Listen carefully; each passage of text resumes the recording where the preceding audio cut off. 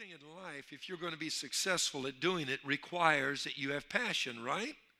It gets back to this Malcolm Gladwell thing, 10,000 hours. And which one of the rap artists came out with a song about that here not all that long ago?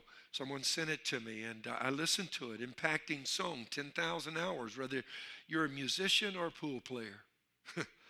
Whether you're going to catch catfish or you're going to be a construction worker or an engineer, you will never rise above the rest of the heap, rest of the crowd until you develop passion. Your passion will drive you to a place where you can experience success that others who do not have passion cannot experience success at that same level or in that same to that same degree.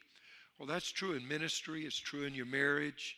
I've seen people that almost had to lose their marriage before they became passionate enough about saving it to learn how to study and to how to have a better relationship. But once you get enough passion, it's amazing what you can do with your life. And that's exactly what Ecclesiastes teaches us in verse number 7 of chapter 9. Seize life. It's directly referring to passion. And we've gone on to explain that even then, human beings have a ceiling where we max out. We tap out. I mean, after a while, you got the pedal all the way down to the floorboard. That car's not going any faster. You've drawn from all your resources, whether that's family, friends, connections. You've done everything you can do. At that point, we need to draw from resources greater than ourselves, or our life has just ceilinged out. That's as far as we're going to go with our lives. Now, I've been fascinated, as I've already mentioned, by this plethora of movies that have come out in this genre of heroes, superheroes, whether it's the Avengers or Transformers or Thor or whoever it may be. All these movies that talk about people with supernatural ability that is greater than the rest of us possess, that can fix these problems for us. And I personally think that this is a reflection of the fact that we are living in one of the most disillusioned eras that man has ever lived on the face of this planet. I'm talking about people are disillusioned right now. You know why? Because we were sold a bill of goods. We were told the day is coming, the future is bright, and all of this, and we heard these bright prognostications for the future, and we're going to all be so educated, and we're going to have, all of this and that and everything, and our lives are going to be wonderful. And now men have never been more educated than they are today, and yet there's never been a crazier, more insane, deadly world that we have ever lived in all of history than the one that exists right now. Tell me if I haven't thought about it. I've been thinking about it for years because we fly over places like Sudan and Somalia, getting into Africa and the places where we have Bible schools and minister in churches. Ask me if I hadn't thought about rocket-propelled missiles that might reach that high. Long before they ever knocked that Malaysian flight out of the sky over the Ukraine, I already had concerns. Why don't they change flight paths and go around some of these? And then finally a plane gets knocked out and they say, oh, we may have to change flight paths. Well, gee, I thought of that a long time ago. Why didn't you listen? These are concerns we have. Look at Ebola. That's scary. Kills 90% of the people that become infected. 90%. And they put a couple of them on a plane and put them in a pressurized chamber of isolation on a private jet and flew them to Atlanta. And I want everybody to get all the help they can. But, I hope they haven't had any dark reasons for bringing those folk here. I hope they're not trying to weaponize that thing. I mean, all this stuff goes through your mind in today's world. Come on, seriously, you thought of that same thing, hadn't you? You wonder what's happening. I hope they develop a cure for all of this. Liberia, families are putting people with Ebola out in the streets and leaving their dead bodies in the streets. It's so scary. And I've been in parts of the world where they have it. Don't shake my hand. No, it's a joke. I shouldn't joke about anything that serious, but I got to lighten up the tension in the room for just a moment. It's a crazy world we live in, and trust me, I sit next to somebody on an airplane that goes to coughing. You know what I've done? I bought me some of them little doctor's masks. That's right. You do the same thing. That's the world we live in. What happened to all these solutions we were supposed to have right now? World's never been more broke. I'm talking about broken and more in need of fixing than it is today. I mean, we've got troubled spots all over the world that are erupting. And it looks to me like the only real benefit of the education that ever is accessible to so many people is they're using that to make the world even more scary. Well, not the only benefit, but one of the big concerns of that has certainly been, that's been the result. So then we have all this plethora of superheroes, movies about them and that genre. And I think what it is a desperate cry at a subconscious level for people to try to some way, somehow or another, obtain supernatural help. That's what I really think. And you know what? There is a way you can do that. The writer of Hebrews said, we have a high priest who can be touched by the feelings of our infirmities. And when you have maxed out and you floorboarded it and gone as far as you can with human abilities and resources, there's a God that you can touch. And in this series this year, throughout the course of this year, I've been talking about, I'll preach, we'll choose a theme for the year, but as we feel led by God, but I'll preach many, many series in the course of a year. And we've talked about how that different ones moved God, and how that, for example, Rebecca moved God by extraordinary service. She said, I'll not only give you water to drink, I'll water your camels. We talked about what that meant. We've talked about the centurion who had extraordinary faith and moved God to act extraordinarily in his life. And he got home, his servant was healed. Not everybody got healed that day, but his servant did. And even Jesus said, I've not seen this kind of faith in all of Israel. We've talked about others. Rachel, who moved God by extraordinary desire. Give me children or I die. And now we're talking about Nehemiah, who moved God by providing in one of the darkest chapters of Israel's history, extraordinary leadership. Israel had been carried away into captivity in Babylon, where they had been just basically their homeland decimated, wiped out, and they were prophetically told they would be there 70 years. And Nehemiah rises up to fulfill the prophecy that they will return back to their homeland, he and Ezra. And Nehemiah goes to rebuild the city of Jerusalem. It's at this point I want us to just stop and pray. Father, I thank you for everything that you're doing for us. I thank you for what you're doing in our lives. And we ask you to let your word impact our hearts and change the way we think, as I so often pray. Because doing the same thing we've always done, and indeed our actions are based upon our thoughts, will only produce what we've always had. I pray you'll change the way we think, and therefore equip us and help us by programming us with your word in this service this morning, that it may in turn impact our future and our destinies. And everybody said, in Jesus' name. Shout it out loud. Amen. So, when I talk about leadership, I certainly think it's a relevant theme. I don't believe there's ever been a time that our world's needed more leadership than it does right now, or needed it any more greatly than it does now, from corporate boardrooms to Congress, from Wall Street to the local community. I think that we need leadership in a big way, not only in this nation, but the rest of the world. And there will always come times of crisis, always. I think that's the one thing we can draw out of what I've just got through saying, that regardless of how educated we become or how far the world advances technologically, I think we still realize there are challenges. There will always be a crisis. Here's what I want you to understand. How you lead in that time of crisis can determine whether your family survives or not and recovers, or the ministry survives and recovers, or your finances survive and recover. It might be that the crisis you face may be in the area of your finances. If you lead correctly and according to God's plans and his principles, it will make the favor of God return back upon your life, and your life can be blessed and prosperous once more. If you panic, now this is key, or simply ignore the crisis or decide not to pay the price for success, as I taught last week, you will pay the price to fail.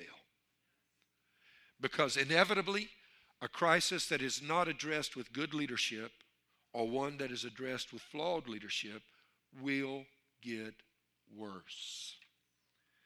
It will not only get worse, it can become catastrophic.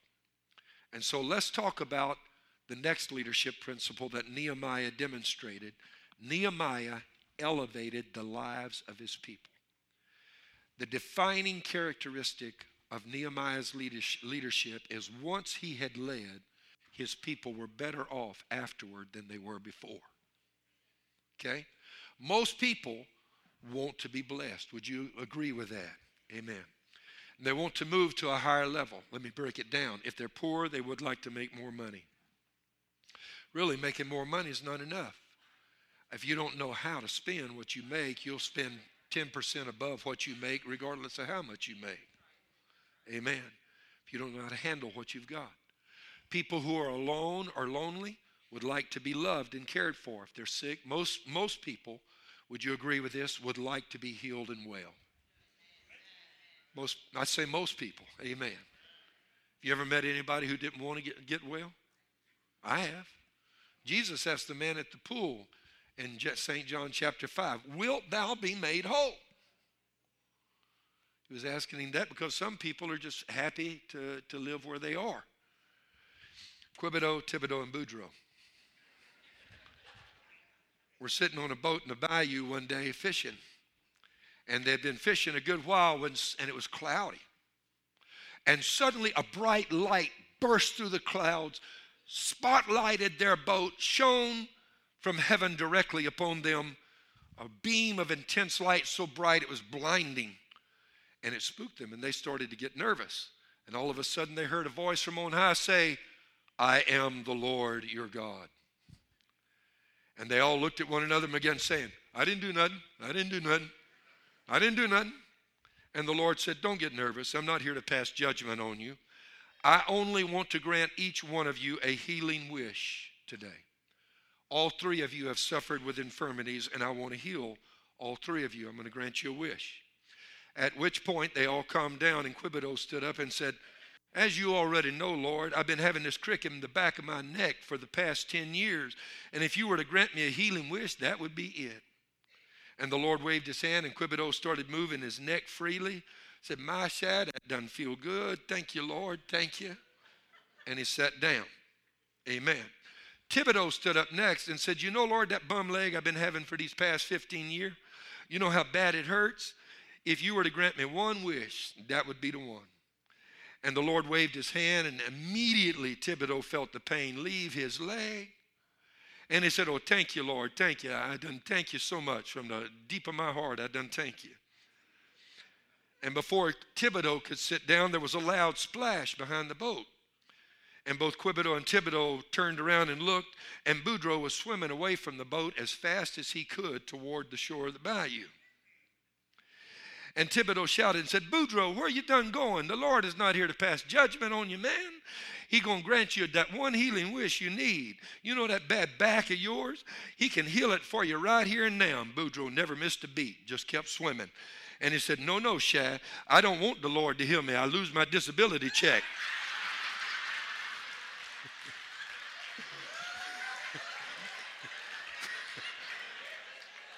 You get that anointing away from me. Don't you bring that anointing over here. Some folk might not want their life to improve, but most of us do. And Nehemiah, as a leader, figured out that I cannot be a good leader unless I elevate the lives of the people who are following me. Nehemiah 5, verses 1 through 7. And there was a great outcry of the people and their wives against their Jewish brethren, for there were those who said, we, our sons and our daughters, are many. Therefore, let us get grain that we may eat and live. We're starving. There were also some who said, we have mortgaged our lands and our vineyards and our houses that we might buy grain because of the famine. There were also those who said, we have borrowed money for the king's tax on our lands and vineyards.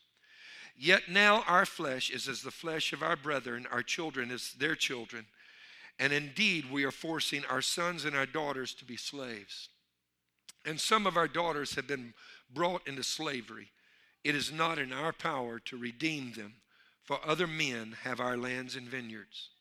And Nehemiah said, I became very angry when I heard their outcry in these words.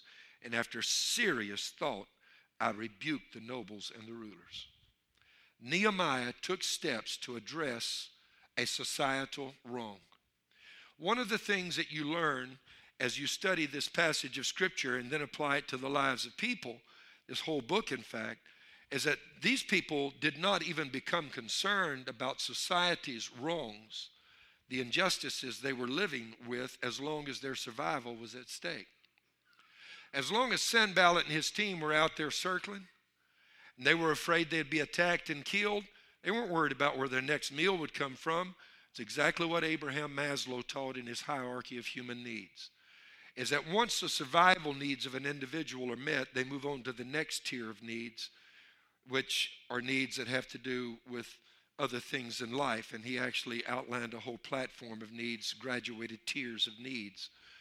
And we're all wired that way. If you're afraid that a bullet's going to find you before the day is over, that is a big enough concern that you're not as worried necessarily about whether you have shoes on your feet. And so Nehemiah had helped them construct the wall, and the wall is nearing completion. They are now more secure than they have ever been. And the enemies of the people of God are circling in frustration, and they realize that they're not as vulnerable to attack. We can't get to them as easily as we were able to before. And the people have begun to breathe a sigh of relief insofar as physical security is concerned. And then they become aware, hey, we don't have any food. Not only that, our children have been sold into bondage because our homes and lands were so heavily mortgaged that they've been repossessed by our own brothers. And Nehemiah looked at it and said, this is not right. A governmental structure has been implemented that preys upon the people that it's supposed to be helping. Taxation is too high.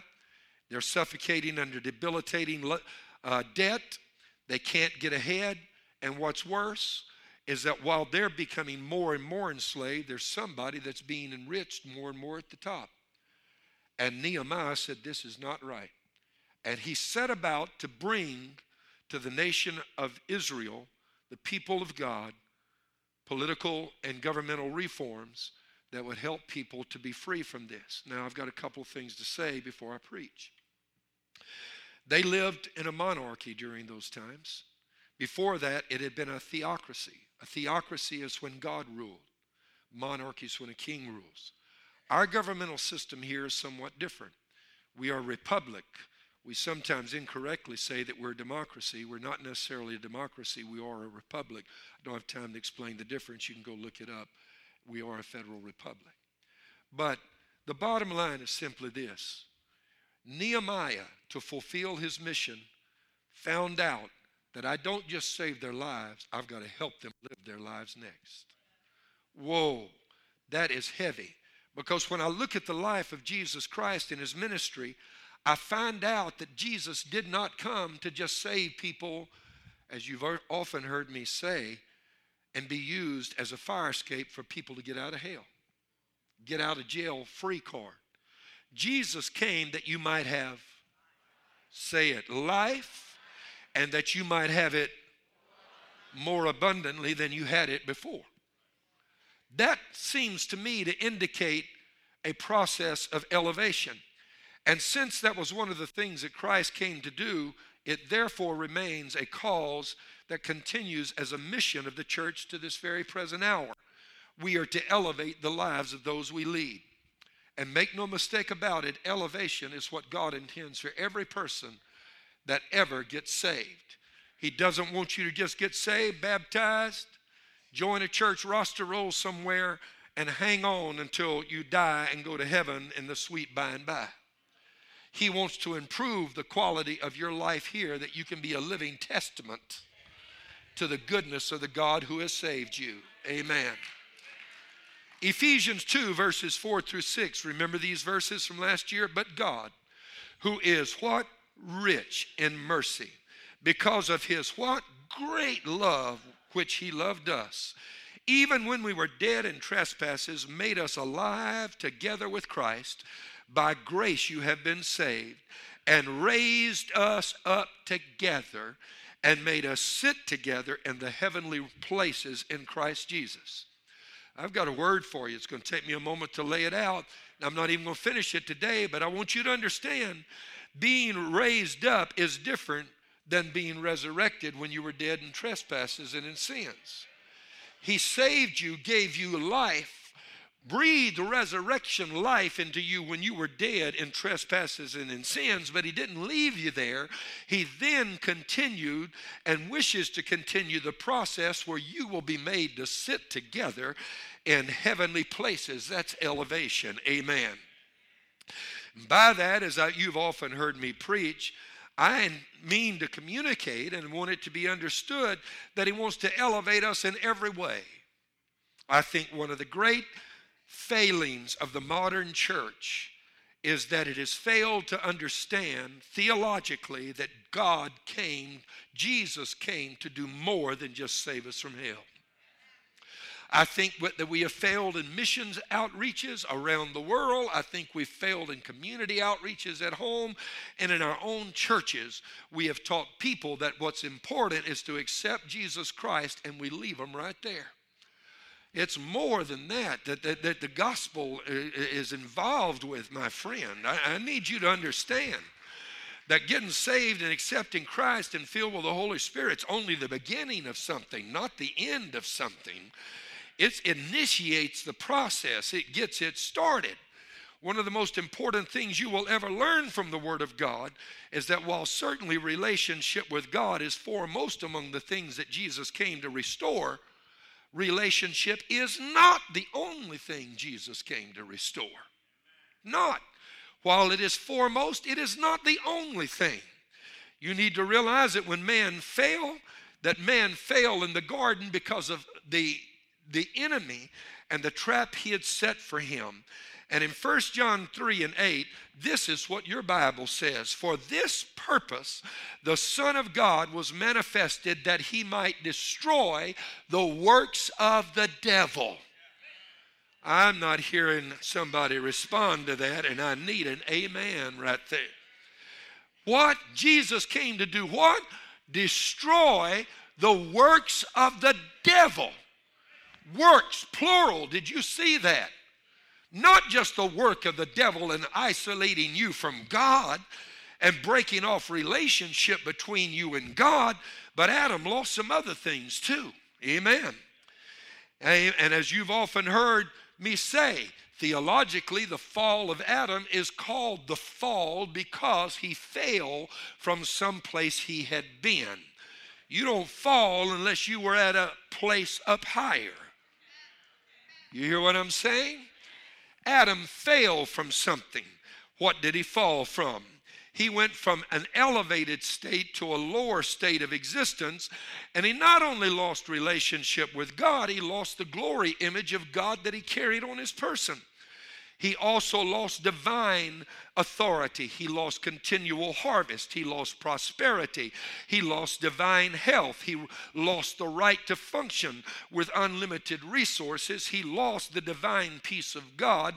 He lost the divine insight that God gave him upon creating him that made Adam know when he had never seen animals before. When God brought them to him, Adam called them by their correct names.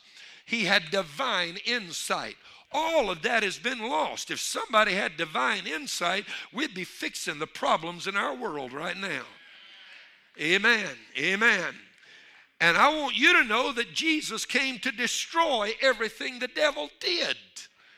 Acts 3 and 21 speaks of Christ and says, whom heaven must receive until the times of the restoration of all things. You see that word all right there? All things. In the Greek, the word is actually all forms of declension or loss. What it is saying is everything that Adam lost, Jesus came to restore. That's a lot bigger than just using him as a fire escape out of hell. It means when you get saved, he came to restore some stuff that Adam forfeited in the garden that you and I have learned to live without. Oh, hallelujah. And because elevation is a primary mission of Christ, it is therefore one of the church. We should not just seek to get people saved, we need to elevate the quality of their lives. What am I trying to tell you? I'm trying to tell you that when you get saved, your health ought to be better. Your finances ought to improve. Your marriage ought to turn around. Your relationships are going to get better. You're going to have greater peace of mind. I want you to know that whatever's in the gospel will fix whatever you're going through right now. Because whatever you're going through is one of the works of the devil. Amen. The self-destructiveness, the tension, the lack of peace, the pain, the hurt, the breakup of homes, the financial ruin, the depravity of man. All of this was caused by what the devil did. These are the works of the devil. Jesus came to turn that around. And Nehemiah understood that because early in Scripture, when they finally had reached the point that the people in Jerusalem were not worrying about their throats getting slit at night while they slept, because they were building a wall and they now had physical protection, he then turned his attention to the societal wrongs of that day and said, we're going to fix some of this too. Because if you're going to get hooked up with God, he's not going to just fix it where you get saved. He's going to fix it where your life gets better. He's going to fix it where your life improves. I'm here to preach a message today. I want you to know that salvation doesn't take anything from you. It puts you at a higher place in life than you can possibly live without God. Amen. Amen. Amen. And that's true. And that should be the case because we are the body of Christ. And the mission of Christ was not only to seek and save, it was to elevate. It should therefore be true of his body. That anybody that gets connected to us, whether it's our children, our students in school, and the class we teach, the workers on the job, I mean, no matter who it is, if you get hooked up with us, something ought to be working to improve the quality of your life. And you ought to be getting lifted up. Just your boat ought to be floating a little higher just because you got in contact with me or somebody else. It is the responsibility of the church and its leadership to always point toward the fullness of restoration, not just salvation alone. Amen. Oh, can I hear an amen right now? Help me and look at your neighbor and say, are you listening to what that man is talking about? And why do I have you do that? It's because not all churches and ministries are concerned about elevation. Most churches are silent about anything that doesn't have to do with their plan of salvation. Amen. Get them saved. That seems to be the motto. Leave them in misery, just get them saved. Many churches and ministries even, dare I say this, go a step further and demean and lower people that connect with them. Use people. Oh yeah, that's why I'm against that Preachers of LA thing out there. And when you use people to elevate you, it's all backwards. That's wrong. And you're supposed to be elevating them, not them elevating you. And you hear what I'm saying? There's something perverted and twisted and all of that. That's sick. That's just not right. Amen. A true and authentic church is tasked with the responsibility to not only get people saved, but to see the quality of their life improve in every way. And Laban, who is a prototype of the world, connects with Jacob. Doesn't even know who his son-in-law is. He doesn't realize that his son-in-law carries a patriarchal blessing. He carries a messianic promise because Jacob is the grandson of Abraham, and God told Abraham, I'm going to bless you. I'm going to make out of you a great nation, and everybody in the world is going to get blessed for your sake. Isaac came along, that blessing was passed to Isaac. Now Jacob, and it's been passed to him. You need to tell somebody, I'm carrying stuff you don't even know I'm carrying. Jacob shows up running from his brother Esau, marries into Laban's family, and Laban straight away begins to, take him in. Amen. I mean, by take him in, con him, not just give him a place to stay. He bamboozled poor Jacob, conned Jacob, scammed Jacob, changed his salary 10 times. Even the night of his wedding, switched out his wife for somebody else. I don't even know how that worked. I mean, I under no circumstances can relate to that. I mean, I knew who I had in my room that night when I got married. But Jacob is, I don't know, man. I don't know if this guy had eye trouble, he had too much of the juice, or what it was going on. But he didn't even figure out he was married to the wrong woman, and then the next day, I mean, from the beginning, Laban has been trying to con this boy until Jacob finally has enough and said, I'm leaving. And this is what Laban said, Genesis 30 and 27. Please stay. Not just stay, but please stay. If I have found favor in your eyes, for I have learned by experience that the Lord has blessed me for your sake. Amen. That's what the world ought to be saying to the church. We didn't know who you were when you first moved into this neighborhood, and that's what somebody on your job ought to be saying about you. I didn't realize who you were when you first came to work here, but please stay, because God is blessing me because of you. The problem is that the church does not understand the redemptive lift that we are supposed to be producing in society. Well, as I've always said, you don't know what you don't know that you don't know. You don't know that you're supposed to be having an impact on society, and you're content to just go to church and wait for the rapture. You're content to wait for Jesus to come. Amen. Then you're not going to seek for any more. But if you look around and say, everywhere I go, I'm walking carrying a shell of the anointing. I'm carrying an aura of the presence of God with me. I walk into a room where there's ranked sinners cussing and defiling the name of the Lord. I change the atmosphere when I walk in the door, because I'm carrying something like Jacob was. I got some heavy-duty stuff on me, and when I show up, it's going to cause something to happen. Laban said, please don't go. Oh, Lord, have mercy. Don't leave me. That's the exact opposite of what the world is saying to the church right now. The world's saying, shut up, be quiet, we don't need you. Take your prayer out of schools. Don't bring your Bibles here. Don't talk at God stuff. Amen. You know I'm telling you the truth. Oh, yeah. That's because we have not yet learned who we are. You see, when Jacob went into Laban's home, he didn't look like much, just a little boy running for his life. But he knew he carried something on the inside. And he knew, you leave me here long enough, it's going to go to work. And what the church needs to understand is there's something in you that's bigger than you. There's something working its way out that was trying to get out of you and trying to burst out to the outside. Hello, somebody. There's something on the inside that needs to affect your community. And when you walk in your business place, your boss ought to be saying, please don't leave me for somebody other job to work. My God, I've been blessed because you're here. Well, I'm going somewhere else where I can get more, another $1 per hour. No. I'll give you a raise. Just stay here. Don't leave me now. You got something on you. Amen. We need to be walking in that.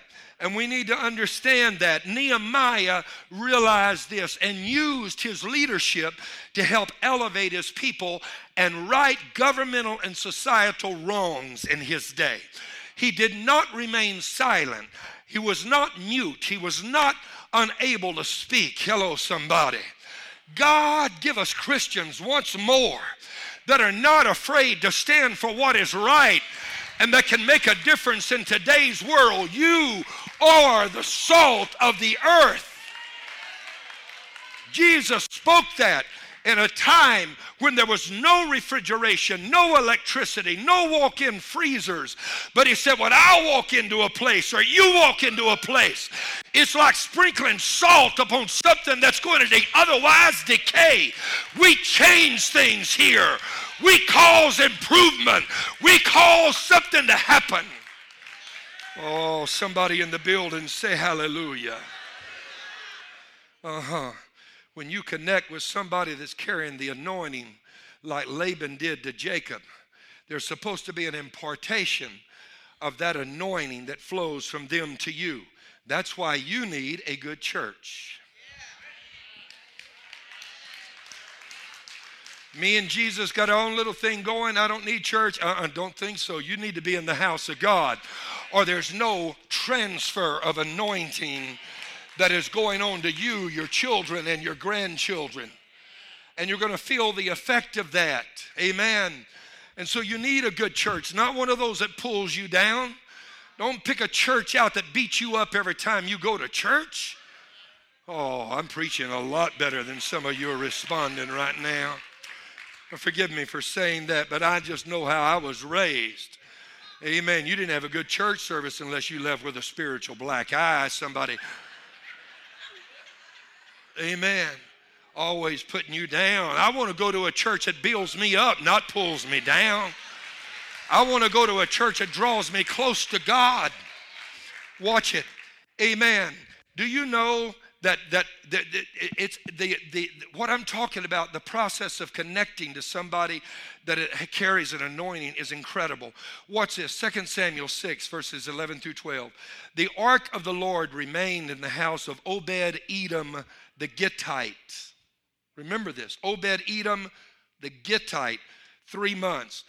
And the Lord blessed Obed-Edom and all his household.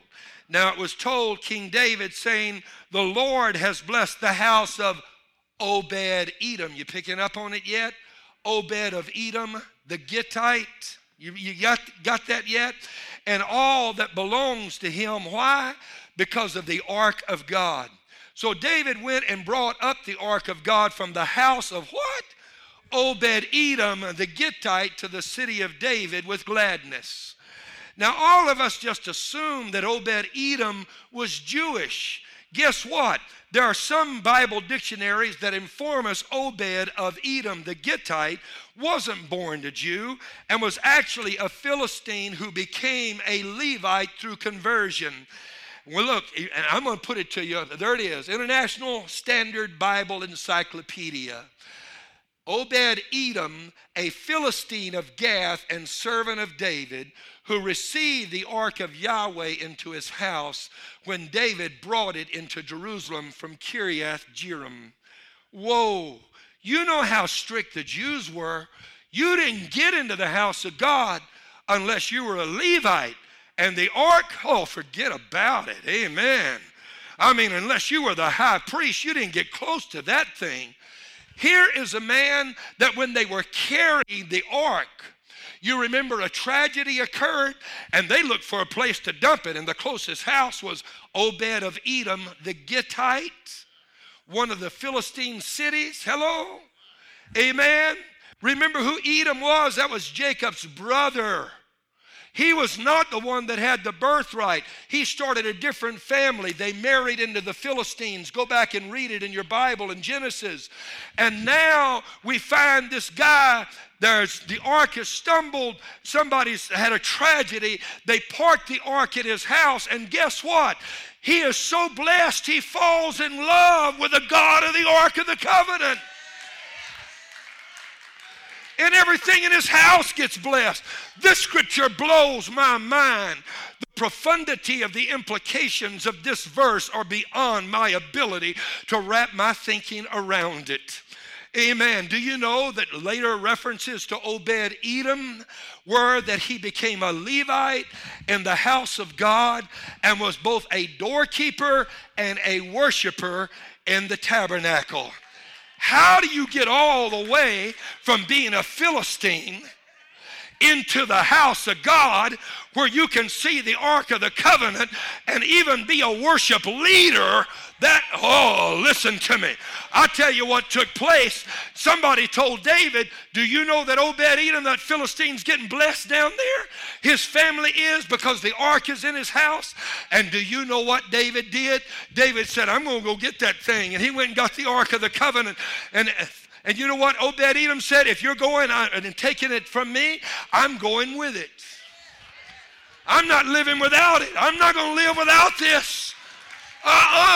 I lived my whole life and didn't have it, but I found out about it now, and you can't take it from me. I'm going to. Like my wife and I, we decided several years ago, after all these years of marriage, we weren't going to fight anymore unless it was something worth fighting for. We were going to save our energy for those thermonuclear kind of wars, you know. People have wars every day. Oh, we're beyond that, baby. I don't care. I may not like it. I'm keeping my mouth shut. But if it's a big issue, then I'm going to carry some stuff to the table. And she decided the same thing. And you know what I told her then? I said, honey, I made up my mind. You ever leave me, I'm going with you. I can't live without her. I'm going wherever she goes. I've spent and that's what Obed-Edom said. It's only been 3 months, but I'm not going to live without the anointing in my life and without the presence of God. My life has been elevated. My life has been blessed. I'm not going to learn to live without it. Not. And he said, I'm going with you. And they said, well, okay. And they figured God let him keep the ark in his house and didn't kill him. I guess he wants to continue to kind of oversee it. It's okay with us. How about y'all? Y'all singing? Yeah, it's okay with me. It's okay with me. You Levites have any problem with it? No, it killed. You know, we're scared of that thing. And they let Obed-Edom, the Gittite of Gath, come and become a doorkeeper in the house of the Lord. I'm concluding. I'll have to finish this next week. Amen. But all I can tell you is, to me, this is a perfect picture of the redemptive processes of the Bible. He finds us as Philistines. We don't belong. We have no right. God knows we couldn't earn, beg, plead, or borrow our way into the kingdom of God. And what we could not do, grace did for us. Grace reached down and picked us up. You who were dead in trespasses and in sins. Not only did he pick me up and write my name in the book of life and turn me around, he elevated me.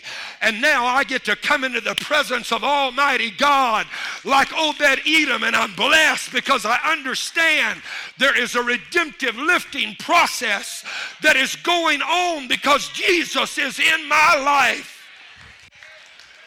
And I conclude today by saying, every one of us are leaders. And people who connect with you ought to feel their boat rising as the tide of God's favor comes in. As they connect with you, they ought to experience the same thing. Look at somebody and says, don't leave because I'm blessed for your sake. Would you do that? Look at somebody else and say, you don't want me to leave either. Amen. Because you're blessed for my sake. You got connected to some stuff you didn't even know you were getting hooked up to, and there's some heavy-duty stuff working in my life. It's going to manifest itself.